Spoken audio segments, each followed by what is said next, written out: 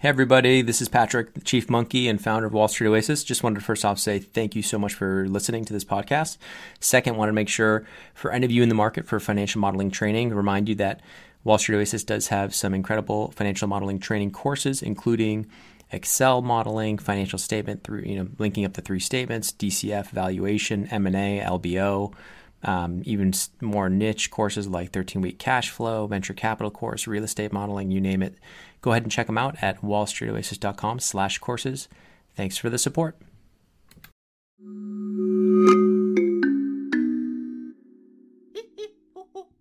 Hello and welcome. I'm Patrick Curtis, your host and Chief Monkey, and this is the Wall Street Oasis podcast. Join me as I talk to some of the community's most successful and inspirational members to gain valuable insight into different career paths and life in general. Let's get to it. In this episode, Yuri shares his winding path starting out graduating from his master's program in London right at the start of the global financial crisis and turning down an offer to start at Goldman Sachs to travel the world and try to get into a more direct investing role. Listen to his great advice on specific questions to ask when interviewing for asset management or hedge fund roles as a junior analyst, and also make sure to check out his blog, snippet.finance, a place where he shares interesting snippets of financial data and analysis. Enjoy.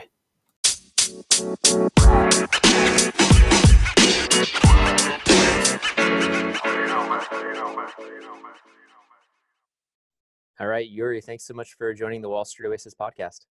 Thanks very much. So it'd be great if you could just give the listeners a short summary of your bio. Yeah, absolutely. So probably take you all the way back. I'm originally from Armenia. I was born there, and after the collapse of the Soviet Union, we moved to Denmark. That's where I grew up. So I've got quite an international background. And I went to international schools here in Denmark and decided that, the best place to go was the UK. And I started studying there. I did my undergraduate at Cambridge for 3 years studying economics. And then I did this master's at LSE for 1 year studying, sort of completing my studies in economics. Mm-hmm. And this was around 2008 timeframe is when I finished my master's. Exactly. Good timing. And I remember I was working at Goldman Sachs doing an internship in their sort of private equity asset management wing. And, I wasn't sort of enjoying it too much. It was a bit of a tough time. And then when they offered me the job, I actually decided not to take it. And I remember saying, quit, basically speaking to the managing director on the phone saying, I'm not interested in taking the job. And that was on a Friday. And he sort of tried to convince me and I said a final no. And then on Monday, Lehman Brothers collapsed and the whole world blew up. And basically I was kind of kicking myself thinking, I've obviously passed up on this great opportunity at a great firm. What have I done, et cetera, et cetera. But actually it kind of all worked out in a funny sort of way. And the world sort of has a tendency to do that. So I took a bit of time out. I went traveling. And then as 2009 rolled around, I basically started applying for jobs. And at the time, I knew my passion was in investing and in asset management. And I just wanted to get into that. So I sent out hundreds of applications, as everybody else does, to all the asset management firms in London. I remember opening the back of the FT and just going through all of the companies, sending it out. Nice.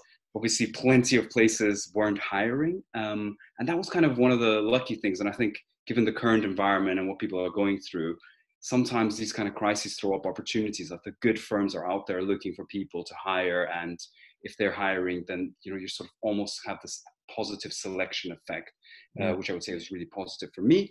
So I ended up at a firm named Majetti Asset Management, which was kind of an up and coming scrappy boutique in the UK asset management space. They were started in 2002 for a bunch of guys left Merrill Lynch, decided to start on their own, built a business from nothing to, a reasonably big business by the time I joined. And I was the first kind of graduate hire on their graduate program. There have been many ever since. Mm-hmm. And I basically worked my way up. So I started as an analyst on the internal hedge fund they had. I did my CFA. I learned all the ropes of investing and, under really, really, really sophisticated and good investors with a great track record. Mostly equity, like what type of data? Yeah, so the fund, it was a long short fund that was 100% equities. I primarily kind of focused on UK equities because that was the pedigree of the sort of fund management house. Mm-hmm. But we did a lot of other international stocks as well. It was just a great time because I was in a good place. the people make a huge difference. And, the people I worked with, I really loved and I learned a lot from, and they respected me as well, despite being kind of an analyst and just kind of fresh off the sort of intellectual boat that sailed into the city. Yeah. And I just loved their respect for kind of intellectual honesty and just people having a view about stuff that they might not know anything about. Mm. And so I just worked on equities, did the whole CFA thing, which was obviously a long process, as kind of many people have gone through before. Again, lots of support from the firm for that. And eventually I worked my way kind of up, and there was an opportunity that opened up for a fund within the company that was kind of starting up, which was a focused, like a UK income fund focused kind of fund. And I just took it, and together with my boss, we basically built that fund from nothing to a £1.5 billion fund. We sort of beat all of our competition over that period and performed really, really well. And so it was also another really great kind of learning curve where you go from analyzing companies to actually building portfolios and making investment decisions, which is a completely different game. And also, obviously, a lot of fun talking to clients, meeting clients, and trying to convince them to invest with us, which is a whole sort of other area. All different, yeah. Exactly, all of the experiences that you build on that. And so we ran the fund together, and then last year, we for lots of various reasons, which I don't care to kind of say on in a public venue, Sure. I decided to actually leave Mejeti after sort of 10 years. So I guess slightly different to a lot of people in the sense that I stuck to one firm for a very long period of time. But this is a firm that gave me my education. It gave me all of this valuable experience. And I really, really loved and valued the people that work there. Mm-hmm. And I would say, I want to say it's rare, but it probably is quite rare among people out there in general having this kind of experience. Oh, yeah. And it was a difficult decision. 10 years is a good run. 10 years is a really good run. Absolutely. I think so. And I didn't want to leave in a bad way. So what I decided to do is I was going to take a year out, and I was going to slightly pivot my career into a sector that I really liked, which was biosciences. So I left Mejeti, hung up my investing shoes on the 30th of June, 2019, and basically spent the last year doing a master's in bioscience enterprise, it's called. Mm-hmm. So it's think of it sort of as a mini MBA for people who like biotech. Cambridge is trying to create. They've got a huge ecosystem of biosciences and really, really interesting firms and venture capital funds and things like that. And I just thought, that could be really fun to do for a year. And then I'll decide what I'll do after that year. And that's kind of where you find me, slightly just having finished my dissertation. So being a student that kind of after 10 years of working, it's fun. It's good. Highly recommended. I mean, many of you out there will probably be considering MBAs or whatever. And I think it's a great, idea to do that. Take a break, think about what you want to do with your career. Probably not quite as late as I did it, but it's still a great time. There's a lot of really exciting ideas going on in the world right now. Mm-hmm. And universities are hotbeds of these ideas. I feel like young people are a hotbed of these ideas. And it was just about kind of exposing myself to all of those things. So that's why I decided to do that. And then, my heart is still in investing. So I'll probably end up doing that in some sort of capacity, more entrepreneurial, I think, more like doing my own thing or with my sort of former colleagues or whatever it might be. And during your time at school, you started Snippet. Why don't you talk about Snippet a little bit? Absolutely. So yeah, thanks for picking up on that. It's so one of the things I wanted to do was not to lose touch with the financial markets, and that was kind of a personal reason. But what I really found that I enjoyed the most when I was working at Mejeti was kind of finding these little nuggets of information. I call them sort of snippets, where it's something that's really interesting and it's very different. And investing is all about thinking in a different way to everybody else in the stock market.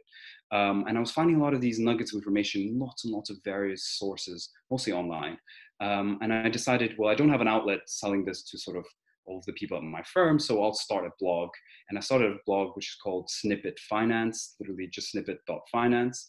Mm-hmm. And the idea is, let me just put together little snippets. There's sort of, if you sign up for the email, there's about you get 3 emails a week, 3 snippets, very easy to read.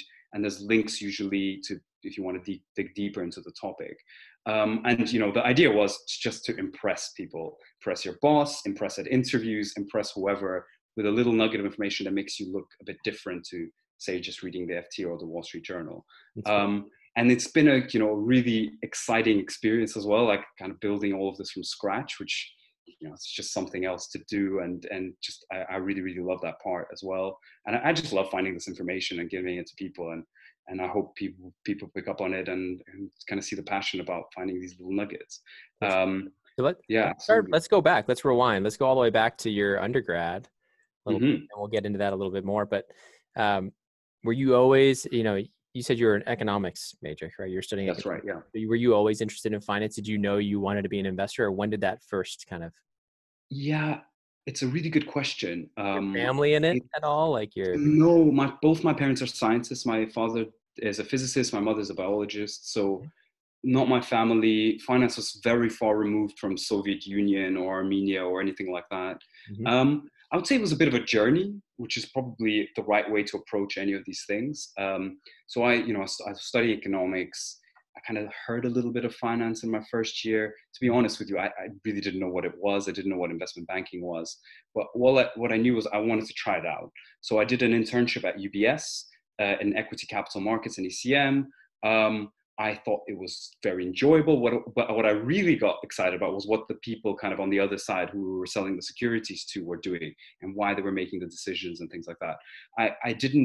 It was an enjoyable time at ECM, but it wasn't quite for me. And I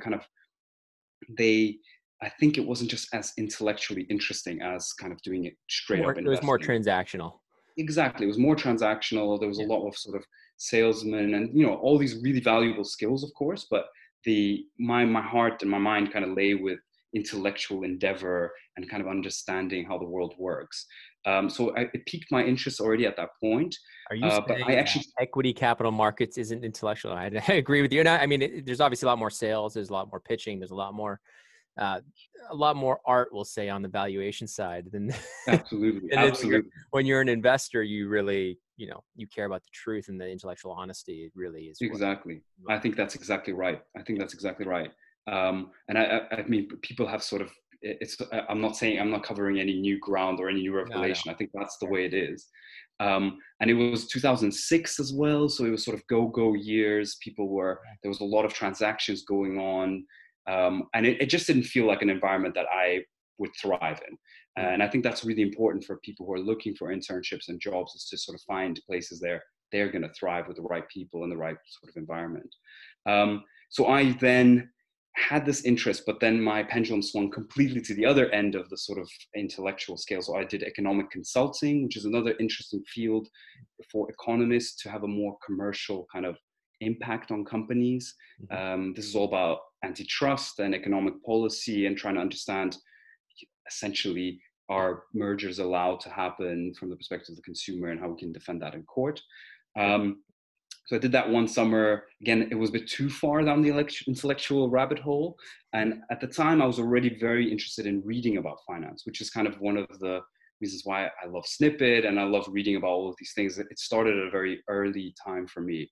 And I was just constantly reading about things, reading about lots of different blogs like FT Alphaville, etc., and just learning about finance. I was getting really interested in it, and then that was at the point where I started investing myself a little bit. So I started looking at companies. I started looking at broader ETFs and countries and things like that, and thinking about how you take risks and how you sort of build a portfolio. And so I had caught that bug, but I had one more internship slot, and that's what happens when you have a master's. So I could do one right after the end of the master's. And I decided to go for Goldman Sachs Asset Management. They put me in the private equity group, which is you'll never hear me say anything bad. It's a great organization and it's a great team. And so what do they there. do? What's the private equity group in asset Right. management? So They're it's serving a private equity clients, basically. yeah. So it's actually it's a fund of funds of private equity funds. That's their main business. Got it. And they invest in private equity funds. They do a lot of co-invest deals as well alongside the private equity funds they invest in, and a little bit of direct investing, but mostly that was their kind of main bit. And they were raising big secondary private equity funds to buy LP interest off essentially struggling, anyone who was struggling in the financial crisis. Yeah. And it was an exciting place to be, and obviously Goldman Sachs is a fantastic company and a fantastic brand, but it was very sort of cutthroat. It was hard. You know, sort of, I didn't have a good interpersonal This relationship was with. this was in London, correct? This was in London, And and so this was one of the other problems with it, which is that the team is essentially 90 people in New York and 10 people in London. yeah. So the power base is very much in London. Or New York, And there's you mean in New York. sorry, New York, yeah. Yeah, yeah. And which, I mean, to be completely honest with you, means that you will have no life, because you always have to be on for whatever, whether you're New York hours or London hours, and it's What were your hours that summer? really, really bad. Like over I was 100? probably work. I pulled a few sort of 4 a.m. nights. Yeah. It was a lot of work. To be completely honest with you, I wasn't 100% sure why it had to be done exactly at those times, but I think it was a bit of a rite of passage at the Of time for course. internship, wasn't it? It was a lot of work. The managing directors and partners were fantastic. They were, you know, really positive and you know, just had a great relationship with The them. hard But part's the analysts and the associates are under a lot of all to push and basically, impress. yeah, And so they're forcing work on you at all hours of exactly. the night. And they're like, where are you? It's Exactly. 2 a.m. Where are you? Exactly. And I think it's sort of a divide, but that's just the way it sort of is in that kind Very of similar world. to banking. Yeah. I'm surprised asset management was like, I guess you guys maybe it was the intern program bit of it, like a little bit of a rite of passage, see if you could cut it. Yeah, I think a bit of a rite of passage, bit that was private equity, so it was transactional. So there were Yeah. deadlines to get things done. Mm-hmm. But I, I'm not sure. I guess in the end And it the was power I dynamic didn't being New York, and then the time zone differences crushing you. You're exactly almost supporting exactly. some teams in New York sometimes.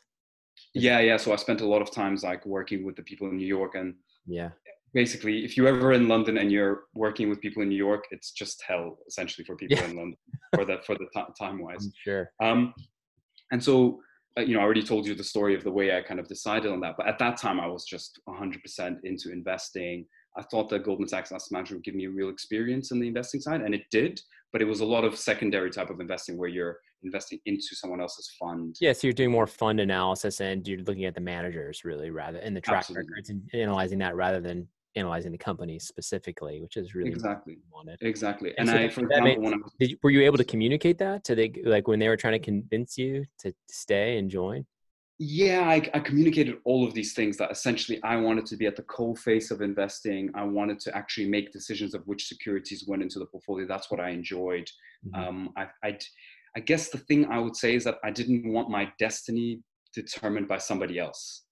Because if you're running a fund or you're making equity investment decisions, you're in charge of your own destiny. You Yeah. think Microsoft will buy, it goes up, fantastic. You've done really well. It goes down, you did really badly. Whereas if you then say, okay, I think, you know, Patrick's an amazing investor, I'm going to give him money, and then he blows it up, then you know, it's not your fault really, no Yeah. matter how good you are at picking investors. And actually that influenced my job decision, because one of the job offers I had later on was for a sort of consultant for picking funds, and I just decided that that wasn't really for me in the end as well. So it was Um, I think it was helpful. It sounds like all your internships were helpful in kind of helping just solidify your desire to be actually in an investing seat. So tell me how you came out of that. You went on a trip. Where'd you go? After saying oh, no and the world exploded. World explodes. Um, I spent a bit of time living in Germany just because I kind of wanted to learn a bit of German. And then I went traveling to Southeast Asia. So I'll tell you another funny story if you like. yeah.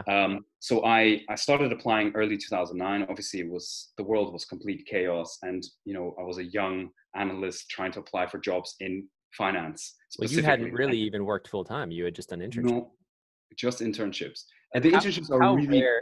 Sorry to interrupt, but how rare is it to come out of your master's, have an offer from Goldman Sachs, and turn it down?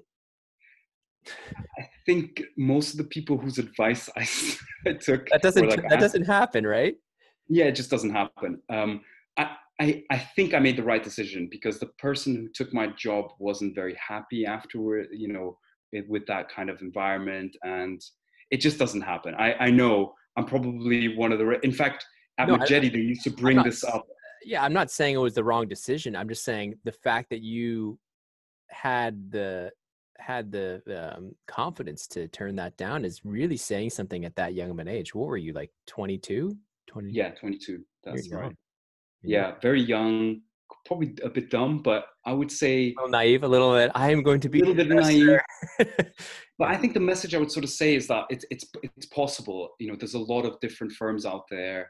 I didn't obviously foresee that the financial crisis was going to get so bad at that point. Right. Um, but I think it's important to know what you like as well as what the sort of big firms they want. Everyone's obviously wants that coveted place, but if it's not for you, it probably isn't for you, and you're not going to get the best out of it. Yeah. So you lived in Um, Germany for a little bit.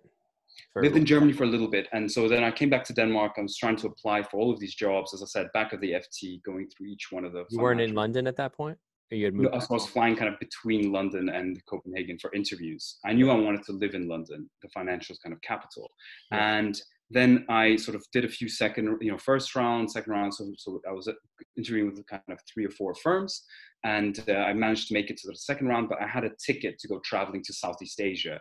You're sort of Vietnam, Thailand, etc. And I had a ticket, and I was like, well, I'm going. So I basically left in the middle of the sort of interview process. And then I was traveling around in Vietnam, and I get the call from both companies that were kind of very interested at that time. And they say, we want you to come in for a final round. And I'm like, well, there's a slight problem. I'm Vietnam. I'm a bit far away. And they said, okay, well. And then after a bit of discussion, they said, okay, fine, we'll pay. So what I did was, I'm sort of embarrassed to say this publicly, but I basically got one company to pay half of the ticket and the other company to pay the other half of the ticket. Each thought that I had paid myself to come back. Got it. And at the time that was quite a lot of money basically Oh, for a yeah. young student, right?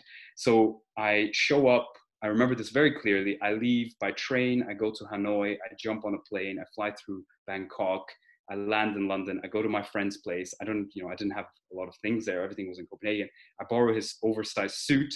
I show up at the interview, and I think just the process of showing up was probably the reason why I got both jobs. They just said, look, he's traveled all the way here. Obviously, I had to impress them as well in the final round.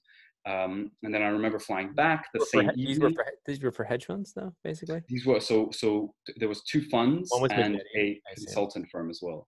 Oh, So I had actually 3 interviews when I came back. okay. And so but these were for like actual investing roles, and one was for Yes, consulting. Okay. one was for consulting, And exactly. so, what were the interviews like? Like, pitch me Oh along. right, yeah. Short. Like, what did they force you to talk talk about your track record on your personal portfolio? No, no. I right. So I think maybe this will also bring to life kind of some of the tips I've got, because what I've Yeah. also been fortunate enough while I'm at Majetti is interviewing people as well. Hmm. So I've have quite a lot of experience, kind of both sides of the table. Um, so the questions are, so the main thing that I think won people over is that I was reading a lot about finance. And when I say a lot, I was religiously reading everything I could possibly, and I was just hoovering up information. And Hmm. I think that came across that I had a real passion for reading and investing. In the end of the day, as Warren Buffett says, it's just about sitting at home, at your office and reading as much as you can possibly. And I think they look for that. I was intellectually curious. I knew how to kind of connect dots of information, say, well, this is interesting here, this is interesting here. Could this be more interesting if we think about it together? The questions were, to Majetti's credit, their questions were really fun, and it was just a fun interview. They asked really tough questions. So they would sort of ask these kind of, I'm probably not allowed to divulge what they were, but things that you wouldn't necessarily expect in an interview, but they were sort of not brain teasers necessarily, but they would ask you why you think a certain thing was the case. And it's not something you would have ever been able to read up on. And then you just had to kind of argue for yourself on the spot why you thought that was the case. It's more just your logic, your structure and logic. Exactly. So the way you thought about something, your arguments, what facts you would bring forward, even if you had no idea what this topic was, I'll give you one example. For example, like, is the Dutch national team so good at ice skating? That's an example of a question. So something like that, kind of left field, you don't really think about it, but there's a few obvious things you can go for and what it is that you exactly go for. There was a lot of stock conversation, what kind of stocks, why are you interested in this? Your typical, a lot of times they will give you like 3 different stocks and they say, which one do you think is good? My piece of advice on that would be just have a view. So don't sit on the fence. Don't say, oh, I think this one's good, this one's good, this one's good. And then you don't have a conclusion. Make sure you say, I like this stock, because they're really looking for people. We were looking for people with conviction in their sort of views. And it doesn't really matter what the answer is. And you're probably going to be wrong or right. It doesn't really matter. What matters is that you had conviction and you proved why you thought that was the case. So that was kind of the interviews. There's a few sort of math stuff, a little bit of, one of them kind of made me do a stock test. What kind of math? So that was the consultant, actually. They just took out a page from the GRE exam and they just gave me like 20 GRE questions. And they said, here you go, which is, I think if the GRE is it's not easy, right? I actually think, sorry, apologies. It was the GMAT, not the GRE. So a slightly harder mathematics. But I think it's quite intuitive math. So probability and combinatorics a little bit in there. Exactly. That kind of stuff. And it was sort of just go for it. And I think I did all right. So, because I got offered the job in the end. I'm trying to think back to the other interviews. Genuinely, when I interview, I just ask people, tell me about something interesting you read. Tell me, explain to me, like maybe your dissertation, a topic that you would know really well, or a topic. And I just want to see how people see the world and understand things. I'd often ask people their relationship to risk, like what do they feel like about risk taking? Because at the end, investing is a lot about psychology, right? So I'm trying to understand, is this person suited for the psychology of investing? And you won't know until you actually buy a stock and it goes down and things go badly. That's really the lesson, isn't it? Yeah. Exactly. Person can't come to work, they're sick all day or the next day because they're exactly, as everyone's experienced that kind of environment. But it was just I think it was my ability to converse on a very high level about what was going on in the world. At the time there were so many crazy reading that just comes from reading so much. You just were actually interested in it and wanted exactly. And it's not something you can kind of cheat at, which is the other thing that comes out from it. You really just have to put in the hours of work of reading up to that point. And you'd be surprised as well how many times I've asked people, tell me something interesting you've read, and they say stuff that they read in the morning's FT that I've obviously also read, which is not a good answer. So exactly. And actually the most amazing answers I've gotten had nothing to do with finance. They were about something completely different. And it just shows that investing kind of covers everything, doesn't it, in the world, which is what I think. So that's interesting. So let's go back. So you get the offer after flying. Did you get to go back to Thailand and Vietnam, or? Yeah, so I fly back. I fly back to Bangkok. I land in the airport. I open my email. I don't think we actually had phones then, even though maybe we did. I can't remember. You have 3 offers. You have 3 offers. I've got 3 offers. I'm like ecstatic. I'm like, this is amazing. I obviously put it down to the fact that I managed to fly all the way there and came, in one piece. And then I had to sort of decide which one to go for. And as I said, the consultant job, it was because I had a particular interest in kind of nonprofits, and they helped a lot of nonprofit organizations manage money. I thought that was interesting, but in the end, I decided I would rather be in charge of my own destiny. And then, it comes down to things like, how much are they offering you? Did you like the people? Did you like the culture of the company? Have they had good performance historically? Are they sort of mostly owned by the employees? How much did they share of that, like performance before going in? Like, did you get more information from certain funds than others, Yeah, you get a little bit more from funds and others, but to be honest with you, I think these are really important questions. Just ask the people that you're interviewing. How's the performance been over the last couple of years? As long a track record as you possibly can see. Who owns the firm? Who's the main decision maker? How are decisions made? It's often questions people don't ask because they often see like a brand name and they're like, okay, that I think I know what that is, and it sounds prestigious, so it's great. But I think it's very important to ask those questions, particularly the employee-owned culture. So it was quite well spread out. Like everybody's had a bit of a share in the company, made it feel like a family almost. I think that was very important. The track record was excellent. The decision-making was devolved to all the different fund managers. So it meant that you could influence people a bit more than if, say, there was a committee or there was like one person who made all the decisions. I don't want to sort of paint lots of other funds in different bad lights, but over time I've learned that those are the things that make really good cultures, especially for younger people coming in to learn about stuff. It flatter more kind of flatter structure with different fund managers that could be influenced by the analysts and the associates. Exactly. Exactly. Makes sense. Flat structure, same office, Yep. and your idea can sit in lots of different funds. It's perfect environment for someone to thrive. So I don't want to keep you too much longer, but let's quickly run through like what was it like when you first started? What were the Um, surprises? so investing is really hard. That would be the first surprise. Mhm. It really, really sucks when you get something wrong.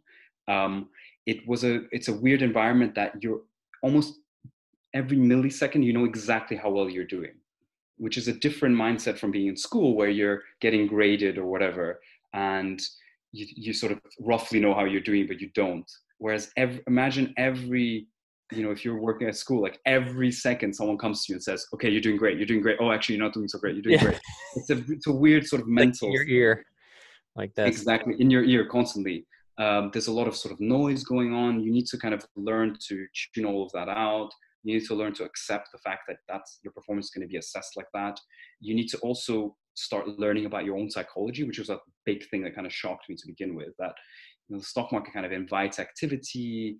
There's a lot of psychology that's involved, and so I spent quite a lot of time learning the psychological side of things. And I think that's really, really important to get to grip with, especially in the second learning curve. Um, I was very fortunate. I had really great sort of mentors and people who just were fantastic and kind of selflessly helped me at a very granular level on how to understand how to analyze companies and to look for various things. And then I had some of the more senior mentors who really took the time, sit down for you for an hour and explain their thought process. So it was a very nurturing environment for people to learn how to invest essentially. How did you progress? Did you feel like your performance just got better and better and better, or did you hit a rough patch? So how did it evolve Yeah, over the years? it's. I mean, I think at first we were learning so much, we got good, Hmm. but it's sort of it's a bit of the stock market is like this. I mean, I was fortunate that it just went up pretty much. If you think about The whole 10 2009, years. Yeah. exactly, whole The 10 years, longest. 2019 was just a bull market. I mean, we had a wobble in 2011. There's a But were few you wobbles. were you net long then most of the time? Yeah, because it was I was mostly the hedge fund wasn't that long, and then I also then when I transitioned to the long only fund, we were obviously quite happy for the stock market to go up, and we were Yeah. sort of quite bullish on things in the UK that were going up. Yeah. So it's sort of it helps. I mean, obviously when things are going well, Mhm. we had a rough patch in 2016 during Brexit, which was obviously not great to be in a UK fund in Brexit. Yeah. Those are the real learning experiences. Like you really learn a lot about yourself and how you're able to deal with these kinds of environments, Yeah. and you have to make quick decisions and understand what's going wrong. And sometimes you have to just walk out of a stock just because you realize that it just doesn't have a future overnight. And Right. that's what's happening in Corona. And sometimes it's difficult to make these decisions. So it wasn't all sort of rosy and fun, Yeah. and there were very tough times, and you made mistakes. But the key thing I think is just we spend a lot of time learning from those mistakes, and then you just got better the next time around because you saw it before. And having good mentors really, really helps a lot because they've been through all of this multiple times over. Anything Um, looking back at your time there, anything like so you started off as what was like your title, like just an analyst, hedge funder? yeah, so I started off as an equity trainee analyst. Then I became an equity analyst, and then I was promoted to basically co-manage the fund. So essentially, there's a pool of sort of analysts, and then people who had fund management responsibility got promoted, and I was just a fund manager, and then I became kind of co-fund manager of this fund. I So had a tell me stint running a how global. did your responsibility shift from doing the actual analysis to kind of managing more of the ideas coming into you? Yeah, it's a good question. Very, very good question. It depends on the firm you work for. Mhm. At Magedi, the fund managers did a lot of the analysis work themselves. So everyone was a generalist. Everyone focused on whatever sector area of the market they thought was interesting. Everyone was doing their own work. Obviously, the analysts were producing research, you were reading it, but you had to be able to interrogate it at their level, Mhm. which is how we were sort of brought up to do this type of thing. So I would say it changed, but it didn't. The things that changed is you had to figure out how to construct a portfolio, how to size positions, how to make investment decisions consistently. Did you feel like when you became a manager, were there certain analysts that clearly were better performers, or did it wax and wane in such a way where like Was there ever like, how many people, first off, how many people were under you at any given time?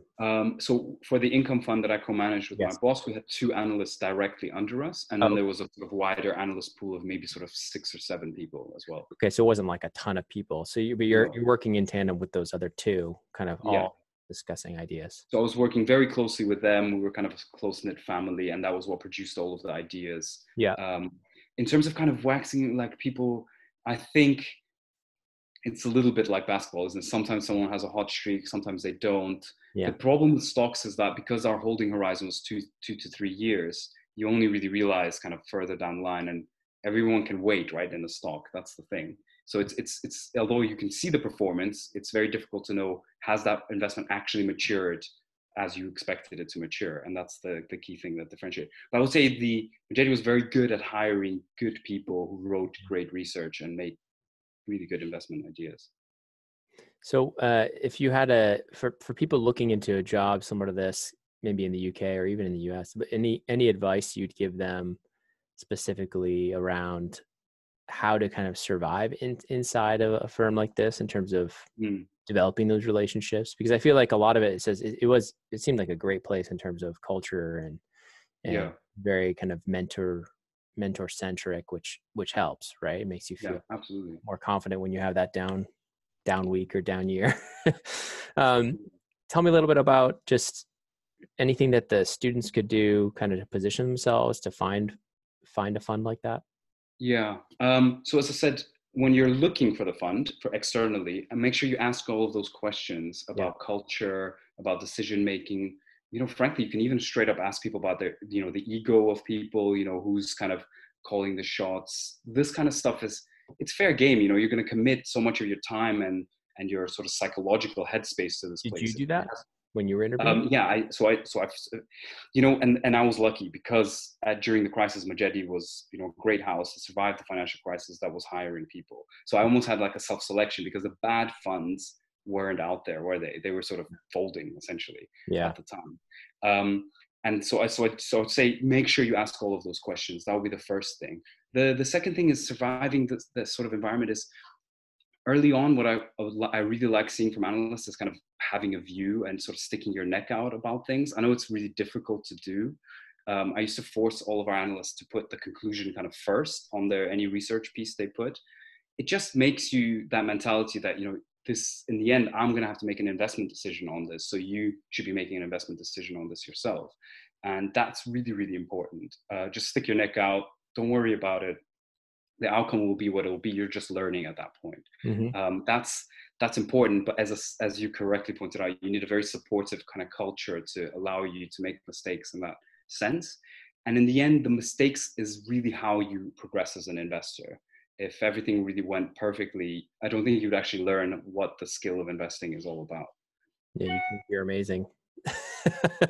You'd have your ego would grow probably over the years, right? Exactly, absolutely, and become completely astronomical.